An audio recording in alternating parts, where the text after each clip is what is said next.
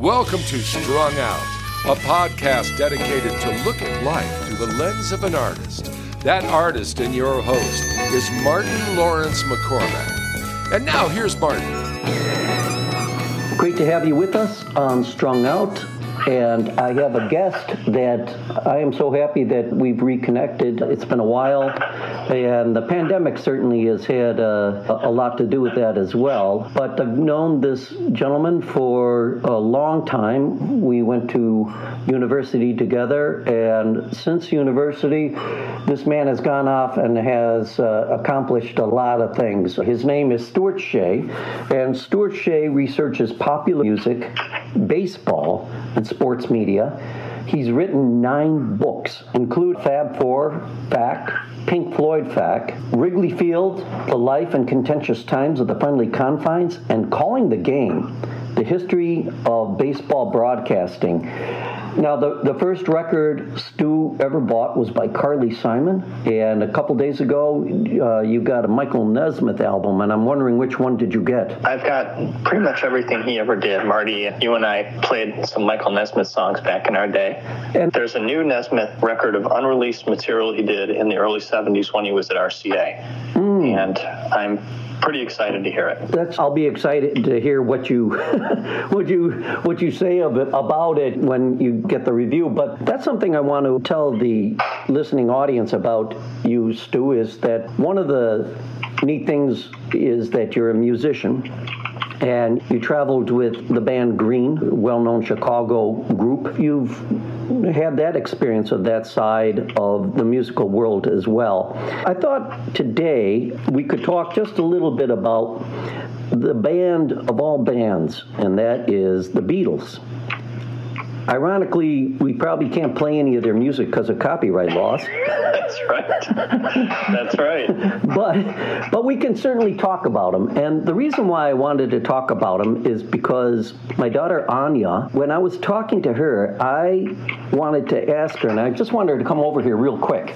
Come here for a second, Anya, and stand near the microphone. Can you tell Stu what you think about the Beatles? Well, I really like the Beatles because some of their songs have stories and meanings, and also I like them because they're so fun to hear, and they have all these cool sounds and stuff. Mm-hmm. So, Stu, are the Beatles still the gateway band? It's funny that I have such a perceptive feeling, I think, about what made the Beatles interesting and exciting to people even 60 years ago, 55 years ago. I think it's not an original thought to say that the Beatles are now great kids' music, because they're gateway drugs to melody, to song structure, to harmony and counterpoint. I think all the things that were extreme about them 60 years ago have now seeped into the greater pop culture. The idea of a sort of self-generated performing and writing entity was a new thing, I think. I'd say that there were a couple of examples at the time that were also doing that, but I think the Beatles recordings will never be the most popular in the world,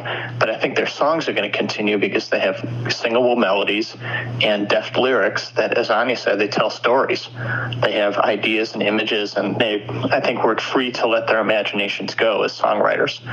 They define their own sort of style of music. They came from an age, I think, in which barriers did not really exist. They were very Catholic in their tastes. They loved Ray Charles, and they loved Disney movies and country music and ballads and Chuck Berry. During their apprenticeship in Germany, they played 3, 4, 5, 6-hour sets in which they had to play every kind of music that people wanted to hear. Amazing how expanding your palette improves your ability to write songs and visualize sounds. And to me, that's the great lesson of them. Just play and find your zone. And for people that are in the music business, coming into the music business now, you talk about the great songwriting, which indeed they were. They, for me, took that torch that Gilbert and Sullivan and some of these other great songwriting duos had, but they took it to a whole other level. Do you think among the contemporary artists that are out there today that they have the same kind of relevance that maybe our generation gave them? I think that the way that young people now consume music is so different than the way that we did 40 years ago, or even people did 20 years ago. People now hear new music mostly through their phone. I tend to think of it as that the larger the medium in which you listen to music, the kind of more widescreen your view could be. So you'd get an album, a record album, you'd take it home, you'd open it up, maybe it had a gatefold cover, maybe it had the lyrics on the sleeve. It was a big experience. You'd have to sit there and put the record on the turntable. There was an intentionality about it, in a way. Mm-hmm. CDs changed that a little bit by miniaturizing things and getting rid of a lot of the ancillary material that came with records, so that made the experience, to me, seem a little smaller. And now you've got basically just a pair of earbuds and a phone in which you're discovering things, which is great because you can hear things you never possibly would have heard before. How would a young person in 1981 have heard Tuvan Throat singing? Or how would a young person in Australia have heard authentic American folk music? Now you can hear that stuff all over the world. So there are good points and bad points to the way things are done now. But I'm not sure that the world is small enough now that any one artist will ever take over the popular consciousness the way the Beatles did, because the method of communication was much smaller. Back then in the 60s, maybe your town had one or two TV channels unless you lived in a big city. Maybe you even had one TV channel. You had a few radio stations. No radio station could survive just playing rock and roll music. They had to play ballads, and they had to play rhythm and blues, or they had to play country western. The world the Beatles created was a world in which was almost self-contained. And that kind of world really can't exist anymore. We're in a different place.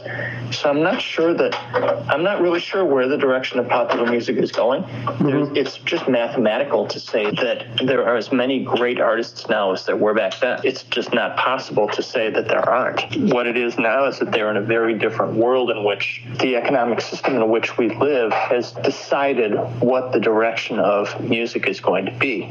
It's much more singular now. It's not necessarily involving collaboration, and certainly there aren't a lot of places for young musicians to play. That's, I think, harder than it used to be. Back in the 60s, there were teen clubs and youth dances and church socials and just all sorts of environments for bands to play in, all sorts of gigs for them to get. Now it's a very different world. And especially with the pandemic, I think that's going to just make it a smaller pool.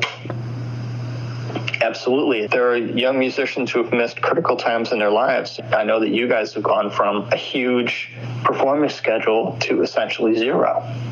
I'm sure for you that's been an extremely difficult situation, and one in which you probably are grieving. I know your fans are grieving it. I'm grieving it as a fan of going out to see all sorts of musicians and playing with people too. It's difficult just to even collaborate with people in the same room, much less be in a large hall or a small club playing to people. So yeah, it's a very unfortunate thing for music now. If the Beatles came out today, if they were out today, what do you think would happen to them? How would they fare in this kind of world? Do you think they would have had a trajectory into the social conscience like they did, or would they be cheek to jowl with people like Lady Gaga and Taylor Swift? Yeah, that's a really great question. What would they look like now? What kind of songwriting would they do? John might be an artist more, I don't know. I don't want to compare any of these people to Lennon because that's unfair to compare anybody to him, and also it negates their own individual trip. But there are artists that might be more Lennon, the fellow from Tame Impala, or M. Ward, songwriters like that, the idiosyncratic, Sufjan Stevens, songwriters that are a little bit more, even somebody like Questlove, somebody who's got their own sort of vision. Really, that's what John and Paul did. I think people who have great vision of the sort of vistas of their lives are the people who are artists that are following in John and Paul's shadow, I'd say. And Paul would certainly be at home. He'd be a really great producer right now.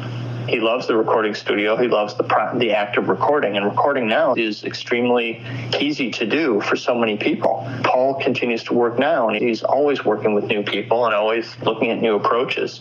He would maybe fit in the world right now more as a pop artist than John. Really a great answer, Stu. We're talking to Stu Shea, a writer, a musician, has really a lot of knowledge about the Beatles. I remember back in school you going to the conventions. Oh, yeah. You have really followed the Beatles, and not only a fan, but I love the fact that you have that critical sensibility about them. And there's a lot of questions that are just springing into my mind. while you're talking. I want to touch on that idea still of if they were around today. I love McCartney being a producer. Lennon, do you think he would be writing political songs? Do you think that he would be that kind of socially active person? And is there a place in music today for that? Or is it something like the Dixie Chicks where you get slapped down? Oh, you mean the original cancel culture? Yes. Yeah. I think that John was going to be what he was, no matter what. I mean, the guy was born to be an artist, and I say artist in the term that not only delineates and indicates great art, that he was a great maker of art, but also that he had the troubled soul of an artist, someone who saw things maybe a little bit differently than a lot of people did, and that can be a really painful way to live your life. There's certainly no shortage of people now who are writing socially conscious songs. One of the things about John is that he came into a world in which that really wasn't done. Other than you had some of the gospel artists, like the staple singers at the time, were singing a lot of socially conscious stuff, and Bob Dylan was starting to sing socially conscious material in 62, 63. But the idea of doing that in a white popular music medium was completely unknown. The Weavers had been doing that in the 40s and 50s, and they got slapped down pretty good for a long time, and their career suffered for that. John, being this outspoken guy, he was the enemy, I think, at the very beginning of the system. He was the first one, I think, of the four Beatles to really see through it and to realize that this was a lot of hooey, a lot of hogwash, the star system, and he didn't really want to be a part of it. He wanted to use his music to do something more, as he saw it, important. And that was a really big thing in the 60s. That was a huge change. And he was commercially viable with his political songs. I think that's the amazing thing. Even a Christmas song, that he wrote, that I can find myself humming, "War is over if you want it." That's still a relevant and powerful message that resonates today. I agree. The thing about that song is that it's an old folk melody, right? It's like stew ball, isn't it? He took this amazing pop art phrase, "War is over if you want it," and he wedded it to that. And that's his genius. John could have written advertising slogans. John was always coming up with slogans. Instant karma. You say you want a revolution. These are great sort of pop art advertising slogans for peace. And that's what he saw himself, as an advertiser for peace, a huckster. He was not afraid to be a clown if it helped get his message in front of people. And that was very different than the other Beatles. There's no comparison with somebody like George Harrison, who, after the Beatles broke up, became a musician, a working musician, and there's something very laudable about that too. And same thing for Ringo Starr. But Ringo took on his own personality and celebrity. Before we take a break here, I want to focus on something you said, and that was that Lennon could see through the commerciality of the whole system. And even before that, you touched on the idea that we have very few places for young people now to even get out and perform. One of the things that I really have a problem with is that the licensing agencies went out of their way to go after mom and pop cafes and such, and shut them down because they terrified them that they're going to have to pay $2,400 or exorbitant licenses. And we lost so many venues. The commerciality of it all. Do you think that the Beatles would have been able to fight against that the way it is now? I see so much of it. Part of the question is certainly about the over-commerciality. You look at somebody like Linda Ronstadt, such an amazing singer, but most of her money now is gone because she was an artist and not a songwriter. So she now has been living on pretty small performing royalties for a long time. And whereas the music publishers are doing just fine off the music that she sang, because the system has been gamed in favor of publishers. In other words, this sort of not completely necessary service that is provided by, BMI, ASCAP, CSAC, all these agencies that control the licensing of music. I think if somebody like John was around today, he'd be talking about what garbage it is. I remember David Lowery from Camper Van Beethoven and Cracker. This is 15, 20 years ago. He was talking about stuff like Napster. He says it's hippie capitalism is what he called it. That was a scam from the get-go. All these things where the artist makes little money from their recordings now. That's why you don't have the Beatles in a way. Right now, the music scene is geared towards producers and publishers. rather than towards musicians who don't have really places to play. Like you said, there are a lot of mom and pop places that used to have music. So many bands got their starts back in the 60s and 70s, and even before that, playing at the VFW hall, playing down at Fred's bar, or playing a teen dance, or playing at a church social. And a lot of those opportunities just don't exist anymore. The business has changed so much that you don't have A&R. There's nobody out there looking for the brand new talent. Like what existed during the 60s and 70s, certainly by the time you and I were even playing, Stu, it was probably too late, wasn't it? There was certainly A&R, but the currency was different. In some ways, you could argue that the really exciting times in pop music history, in our lifetimes and maybe before, starting with Elvis, is that there are a few years after the breakthrough of a new artist or a new style in which the business doesn't really have a hold on it yet. The mid to late 50s, there were tons and tons of great rock and roll records and rockabilly records and R&B records made that the business didn't really have a handle on it yet. So you could still have little bands from Virginia or Arizona have huge national hit songs because they came up with a sound that was exciting to people, and the industry didn't yet have a way to control it. That happened in the 60s, I think, also. I'd say from about 64 to 68. But the business hadn't yet caught up with the innovation of the artists. So you had a huge amount of great records made in that time. And you could definitely say the punk explosion in 78, 79. In Britain, all these amazing records were made without the industry knowing how to control it. And now the industry, I think, has done a pretty good job of wrapping up how business is done. They definitely have a stranglehold in the business. It seems to me, I think that the idea of an unknown making it seems very slim. It seems to happen in hip-hop and rap, that you have a regional sound that is maybe in Texas something, there'll be like a new beat. When suddenly that breaks out, it's weird because the white recording industry really didn't know how to cater to black recording artists, so they went in and just threw their model on top of the black music industry. But the black music industry has always had a really strong sort of self-generated push to it. What's coming out of the streets right now is really like the current equivalent of punk or rockabilly, a street movement. And there's really no more sort of white street music like doo-wop back in the 50s or country western, rockabilly, garage music. White people now are basically entrenched economically in a way that African Americans and Latinx population aren't.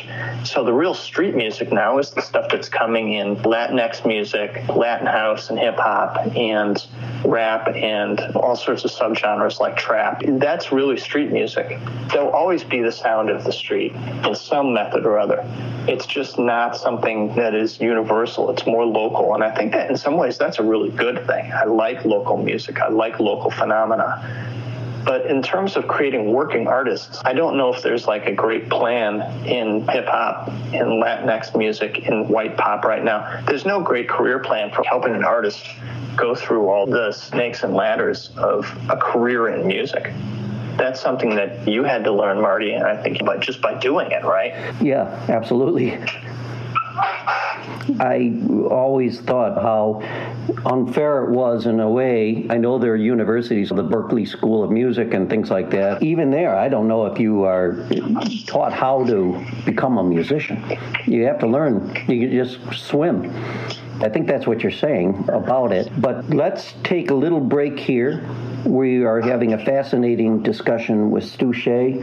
He's an author, he's a musician, and he's an expert on the Beatles. I know you've talked to the BBC and other places. It's just totally fascinating the way right now you're weaving the Beatles into contemporary times and the plight of the modern musician. So we're listening to Strung Out. Now that you've heard Martin McCormack, you should see him as well. Tune in to the Mr. Marty Show for Talk, a COVID cocktail. 30 seconds of cute, on-the-corner special guests and music. Go to martinmccormack.com and click on the Mr. Marty Show link.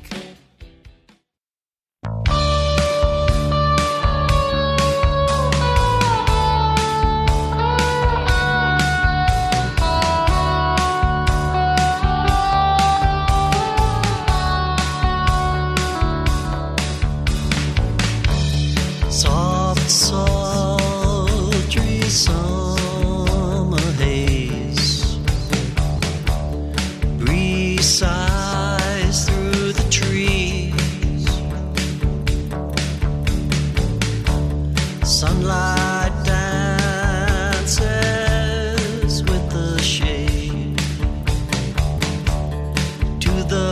buzzing of the bees,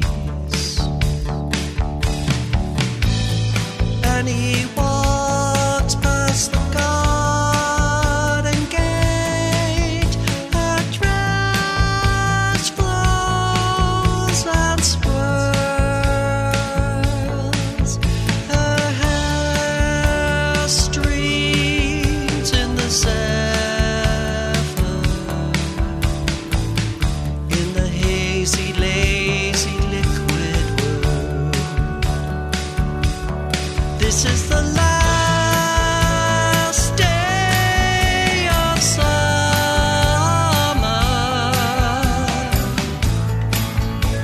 I hate to see it part.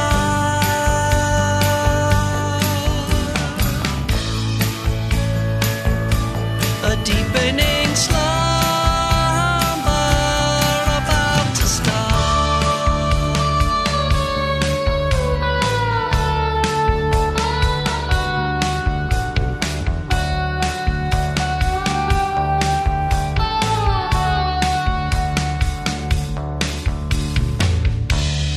And he whispers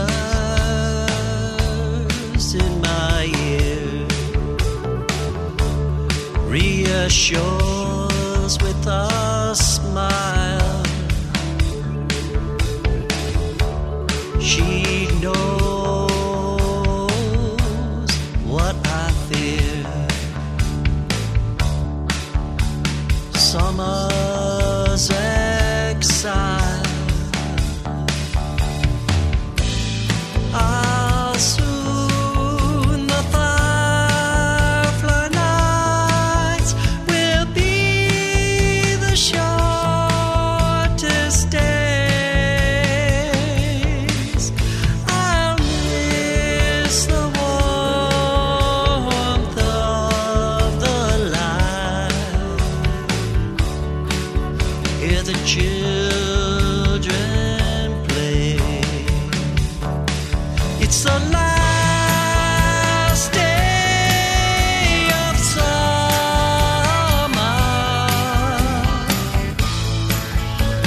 I hate to see it part.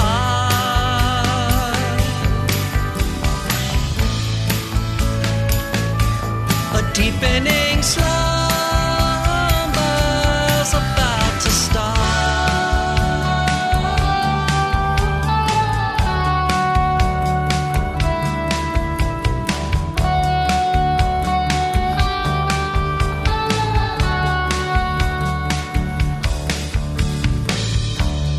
In the dead of winter, trees stark and bare. In the depth of my frozen soul, summer is still there. Towering thunderclouds, my heart will hold fast to remember and to treasure this summer day, the last. This is the last day of summer.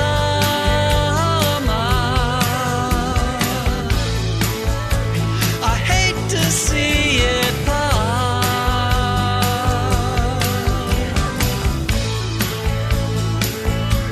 A deepening slumber's about to start.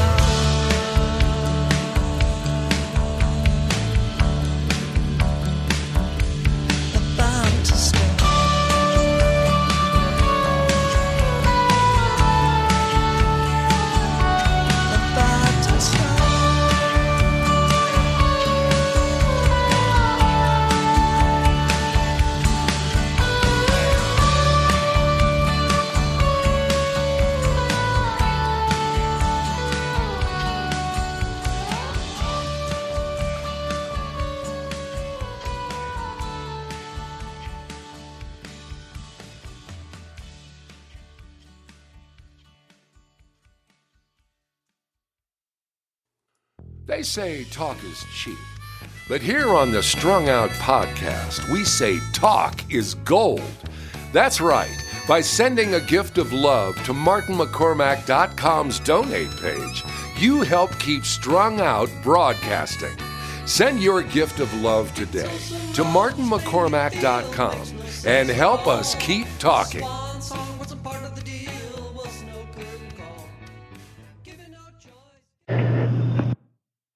And we're back with Stu Shea, author, musician. Did you ever write anything about the Monkees? So the reason that I got to play music, just because as an American kid, I saw these American kids on TV being really funny and crazy and playing music. And I think that I probably knew about the Monkees when I was 4, because my mom remembers watching them with us when I was 4 years old. Mm-hmm. And in some way, they were more accessible than the Beatles were just because they were Americans. My kind of hero was Mike Nesmith. He's this kind of bizarre songwriter with all these weird influences, like a space cowboy who liked mambo music and Jimi Hendrix. So he was just like all over the place. And what I wrote about, I've thought about writing a book about them, but there have been books written about them. I wrote a long sort of history of them maybe 40 years ago, before we knew more than I know now, than we all know now about history. It may be that at some point I write something about them, because I do find them a fascinating rise and fall rocket ship, like a 2-year rocket ride, and then a huge crash, which, as the Beatles did, I think the Beatles in the early 70s really thrashed around for their direction. All the guys in the Monkees, after the Monkees ended in 69, 70, they all struggled to reestablish themselves. And in some ways, they never really did. At least a couple of them can continue to struggle on a very small level for the rest of their careers. Their rocket ride was even more intense than the Beatles, because it was so quick. And they came from sort of nothing as far as, professionally. They didn't have the crucible as a band that the Beatles did, or a lot of other bands. And the Beatles went to Germany. I think George Harrison was 17 years old when he went to Germany, into this crazy world of insanity, of drugs and sex and 6-hour shows for gangsters and their girlfriends, people throwing bottles everywhere. The Monkees didn't really have that. They were more an assembled American version of a rock band at that time that's formed in a test tube, which to me is just as fascinating in a way. But I would love to write about them. But it's really tough to write right now, and it's tough to make a living doing any writing. So all this stuff has to be done in spare time. Luckily, in the last year, you and I have had a lot of spare time. Absolutely. I love what you just said about the Monkees. I think you have 2 different models that were out there for bands, and I think the Monkees model is more prevalent today, and that's maybe the cynic in me. Even at the time the Monkees were out, bands like the Eagles were put together. They were formed, and they somehow made it. I guess my question to you, with looking at the way the music scene is, do we need to have a revolution, the music scene? Do you think that there's a certain level of complacency younger people have listening to this music? My follow-up question to it is, do you think young people are aware of how grossly exploited the majority of musicians are for their art? I think I'll answer that second part first. I think the answer is no. I think people don't have any idea how the business works until you research it. And we're in a culture now that's in some ways slow and indiscriminate. I hate to say that, but there are a lot of people who don't want to know. And we've seen in the last 4 or 5 years that not wanting to know anything can be an extremely difficult and painful and harmful thing to the common good. The fact that artists get so little money for their work on services like Spotify, it's past being a shame. It's a crime. It's a crime against art. It's a crime against artists. Part of this is a larger kind of widescreen question about America and about the world. 20 years ago, the idea of having a home computer was still novelty. And there's whole generations of people now who've grown up with computers in their homes, with cell phones. And so much has been lost through the kind of smalling, the shrinking of the sphere in which people live. I just think about the fact that even when you were poor in the old days in America, and I'm talking about old days 40, 50 years ago, as well as back, your house probably still had a piano. Your house probably had a guitar. Because before television, and even after television in a lot of places, people made their own fun. You played your own music. Everybody had a piano in the house. Everybody had a guitar. Even poor families had some sort of musical instrument. Or they maybe sang in church. They sang at community centers. They sang for... The idea of making your own music was paramount. Yeah, you had national recording stars, but 50, 60, 70 years ago, there was so much local music being made by people in their own homes that it was only natural that would spill out into the larger world. Now, I think people, when they make music, it is often a more individual thing. You're learning your lessons on YouTube. You're playing the piano in your own place. I'm not a huge fan of the current musical, but I do appreciate the fact that at least kids are singing songs. They're learning musicals. They're learning songs from Broadway shows, and at least they're learning about singing.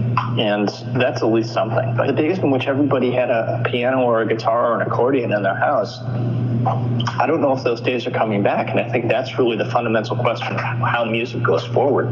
Do people begin playing music again as something that is critical to their lives? Or are there other ways now in which people are getting all their entertainment? You bring up an excellent point, because one of the ways in which people discover a love of music is through education. Our educational system certainly has changed too. We don't have that intensive musical training that used to be out there. And that's a whole other topic that I would love to talk to you about in the future, because it's a crisis, I think, unto itself. No question. Do you see any kind of champion rising to say, hey, we got to do things differently? I'm sure that there are people who are doing that now, that there are artists. I'm just trying to think off the top of my head of people. Somebody like Jack White, obviously, he's not a new artist, but Jack White formed a cottage industry around his own strange artistic vision. And that's really admirable, to be able to say, I'm going to do this whole thing where I sign these bands or I play on these records that are completely weird, and I'm going to put out, records on 3-inch vinyl records, and I'm going to just do all these weird limited edition things that people like. These are almost art objects, curated art objects. I think there are artists that are doing that because they're too strange or too independent-minded to be kept inside of a corporate structure. They have to do things their own way. Somebody like Taylor Swift clearly wants to run her own life and her own music empire. And it's probably true that big dreams lead to big accomplishments. And a lot of the magic in music was made by people who were doing it not because they thought it would be a career, but because they were 17 and they thought it would be fun to make a record. Or because they thought, gee, it'd be fun to sing on the radio for all my friends. Gee, it'd be great to sing my hillbilly songs in front of other people, and then maybe a career results. But yeah, if you have big dreams, you can probably find a way to make it. And you're going to do which, depending on what the goal is. If the goal is to write amazing songs and sing and play them for people, you may not necessarily make it as a huge artist, but you will achieve your goal of writing great songs and singing them for people. It really depends on what your goal is. It's just that I think now we think about those things more because we don't play music as a natural outgrowth of our own need to express things and our own need for entertainment. We have a lot of other entertainment options now, and quite honestly, learning an instrument, learning to sing is hard, and it takes time, and we're not exactly a society that is brimming with patience. Great points. We're going to take another little break here just so you can hear some of my songwriting, and we're going to take it up on the other side. When we get on the other side, I want to ask you a question about passion, the passion economy. Every Day is a celebration about us, an album that looks at our lives with optimism, joy, and hope. Songs that make you want to dance. Download your copy of Every Day by going to martinmccormack.com and click on the music page.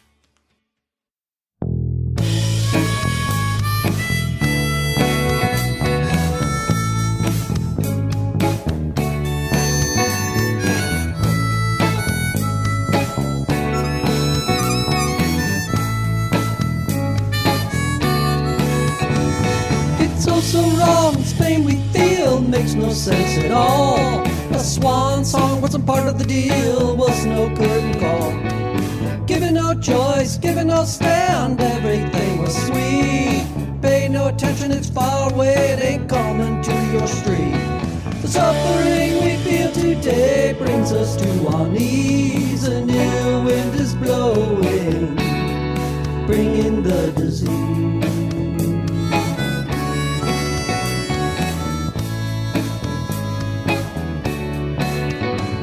Wasn't long ago we were in the dough, now all bets are off. Who could tell it would go to hell over some little cough? Those in charge are pointing their fingers from 6 feet away. Soon we'll all feel the sting and be 6 feet in the clay. Oh, the sadness of this moment puts them ill at ease. An ill wind is blowing from sea to shining sea.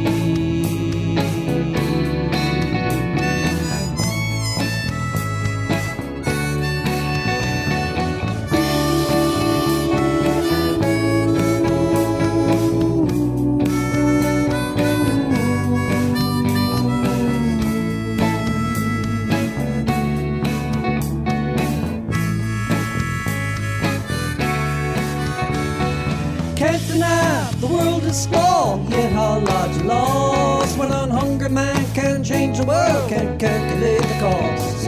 One nation under virus, one world soon becomes. If one world don't act like one world, looks like one world is done. Tragedy or triumph, our story still unfolds as we huddle in our houses and hear the ill wind blow.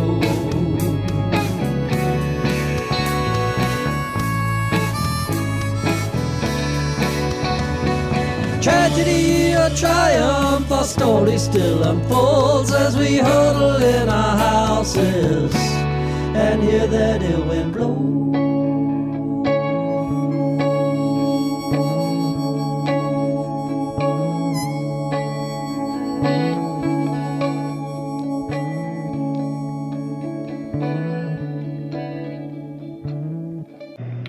There is a term that's out there, and I'm hoping I'm saying it right. It's called the passion economy, in which the idea behind it is now that we have, that the system to some degree is broke, and the way for artists and writers to take control is to have a self-funded kind of entity through platforms like Patreon and GoFundMe. Do you think that's where we're heading, and do you think that is what music is going to finally end up being? Good question. I think that a little earlier I was talking about the sort of crazy times in the discovery of a new musical form. Rockabilly and rock and roll in the 50s, hot jazz in the 20s and 30s, garage, psychedelic rock in the mid-60s, that they sprung up out of whole cloth without having been constructed.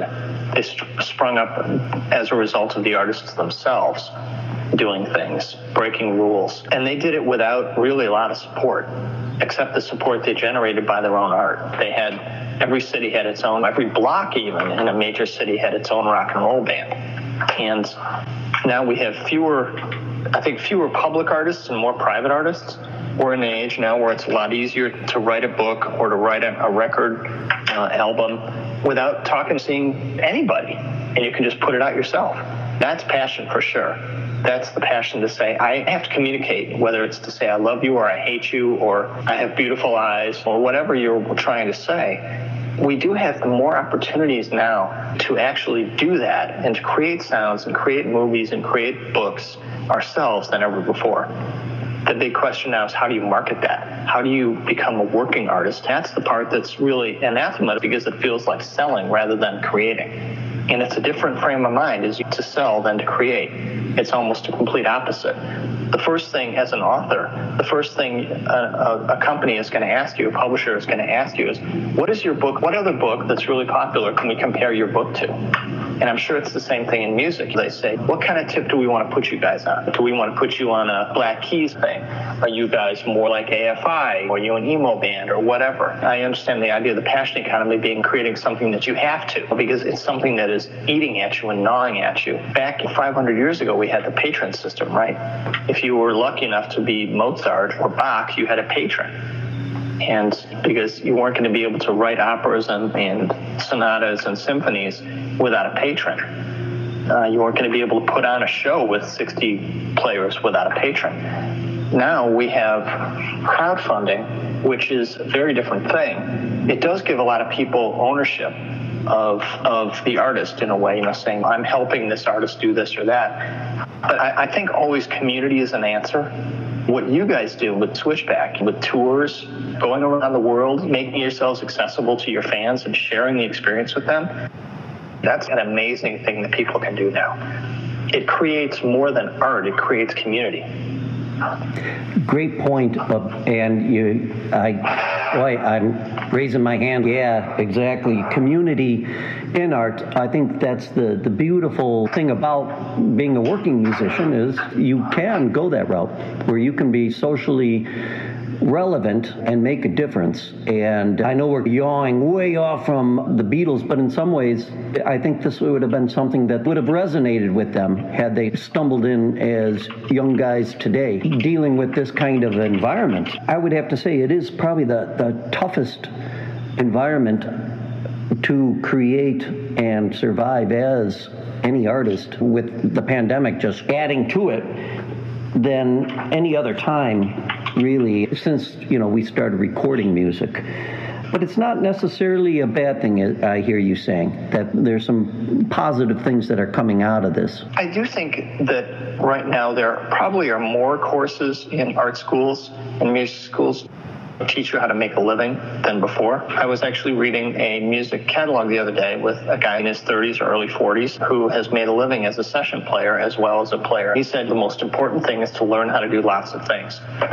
And that seems like a lesson from the Beatles all the way back. Elvis Presley, he was a popular singer. He sang ballads and spirituals and rock and roll and country music and blues. He sang everything. Or Ray Charles, doing modern sounds in country and western music. Talk about a guy who expanded his audience, doing something completely unexpected, which is doing 2 orchestrated albums of American country music. For a black artist to do that in the 60s was just awe-inspiring to me. Or Billie Holiday, her entire life was her art. She couldn't have sung what she sang if she hadn't lived that life.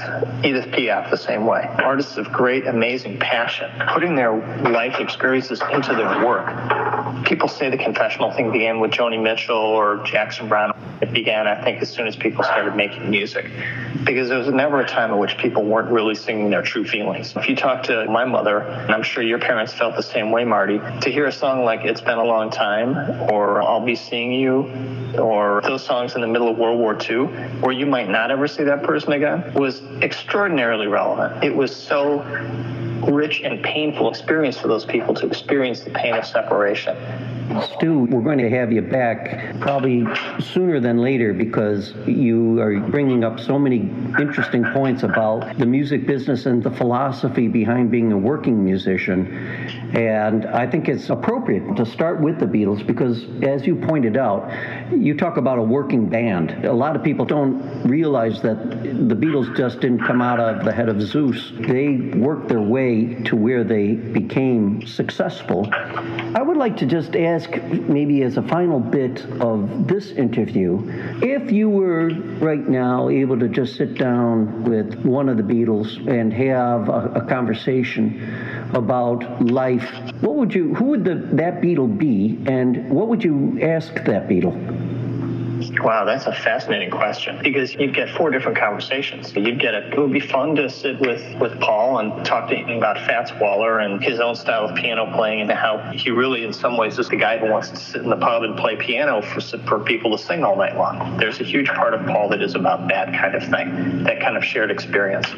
John would be the person to talk to just about pure inspiration. George would be the guy, I think, to talk about how to work spirituality into your art. Ringo would be the guy to talk about. He'd be the guy probably would have the most amazing, weird, crazy stories of near death and insanity and crazy behavior. But here he is, the oldest of them all, still going at almost 81 years old. So he'd be the guy to talk to about surviving in the business, I think, how you get over all the pitfalls. He died on the operating table 40-something years ago. He's lucky to be here. But as he sang, let's hear it for the vertical man. There's always so much praise for the horizontal man. Life, as far as I'd love to talk to any of them, but at the same time, how do you talk to somebody? Gee, I really like your music. I like to think I wouldn't become a babbling fool because I've had the luck to talk to some people who are well known in their fields. But how do you convey to somebody how much they mean to you as a bedrock kind of musical experience? It will be like, it's almost like talking to a parent or something, or an older brother or a really good friend about the impact they've had on you. But you also realize that they're the Beatles. They lived a crazy, amazing experience in their time and changed the world. And people can change the world now. It's just a different world to change. But I guess in the interest of grubby self-indulgence, I guess the person I'd want to talk to most was George. I think it would be really interesting for me to hear about George talk about his struggles to maintain spiritual and emotional equilibrium in the middle of the craziness that was the Beatles. He was always the one, I think, who was a little bit dissatisfied with the whole thing. You could even say he was grumpy in a lot of the Beatle moments. In his own way, took the inspiration of John and the craftsmanship of Paul and created his own sound out of them. He was the one who learned how to play slide guitar and who loved old-time British music hall music and Hawaiian music and Dylan. He was an alchemist in some ways, sonically, in a way that maybe the other ones weren't. He was the one who learned to play the sitar, who brought the Indian sounds into things. So I think he'd be the one I'd want to talk to. What about you, Marty? Oh, boy. Who would you talk to? You know, if I was given just the choice of one, you brought up good points for all of them. I think probably the person that I'd probably relate most to would be McCartney. I think just from being a left-handed bass player, though I play right-handed, but yep. I just think that McCartney had a lot of, angst, I think, with the business end of it, and working with John, who was just a force that I could imagine it must have been difficult. As much as those guys loved each other, I think they loved each other like brothers to the point where they couldn't stand each other to some level. So I would still love to talk to McCartney, and I think he's a survivor to some degree, too. I think he's always been pilloried for his music not having the same kind of zing that Lennon certainly had. A sense of genius around his music. And I think Paul, to some degree, was more of a workhorse, the old British model of a performer. Let's wrap it up with just a quick question. What is it about Team Paul versus Team John, even today, that there are people that you can't have both? I think you hit the differences on the head. I think John represents to a lot of people living life as art, with kind of all the inspired sloppiness and the pain that could involve. Paul, in this construct of Paul versus John, is the craftsman, the popular artist. And it's easy always to rip on the craftsman, the popular artist, because he doesn't have the fortune, quote unquote, to be John. The Beatles wouldn't have worked with two Johns and no Paul. And probably wouldn't have worked with two Pauls and no John. It's the balance that allowed them to do the things. John had crazy inspiration, but he did not really have a lot of interest in making records. It was always up to George Martin or the other Beatles to flesh out his compositions, whereas Paul really was a craftsman. He worked hard at his craft, and his inspirations are beautiful, just as amazing as John's. But it's like Paul's attention to detail and desire to make records that he really wanted to make, that for some reason people get angry at that. And to me, a lot of it is that it was unfair that John died at 40 and Paul has lived long enough to get old. You can't really criticize the guy who was killed at 40 the way you can criticize the guy who's still around working. Yeah. But to me, they're both, you can't have one without the other. Neither of their solo careers had any kind of the same impact that they did together. But the sort of reward, as George Harrison said, the Beatles were a great thing to be in, and they were also a great thing to be out of. Well, let's leave it at that. I think that's a great way to sum up, because we're running out of time right here. So I want to thank my friend, author, musician, Stu Shea. And Stu, I'm going to put on the site for the podcast a way that people can access your books. Can they get them on, Amazon? Do you have a website? Let's see. Some of these books are out of print, okay, but you can certainly get Fab Four FAQ and Pink Floyd FAQ on Amazon. Or if you want to go directly to the publisher, is Backbeat Books. The Wrigley Field book is from University of Chicago Press, and it's still widely available. There'll be a new edition of Calling the Game about baseball broadcasting coming out sometime in the next couple of years. I want to thank you for listening. I hope you found this conversation as fascinating as I have, and we're going to have Stu back. Spread the word about Strung Out, and we'll talk to you next week. Bye-bye. Thanks for listening to Strung Out. On our website, you can sign up for the newsletter for Strung Out, as well as the Mr. Marty Show. Just go to martinmccormack.com. It's also wrong, Spain with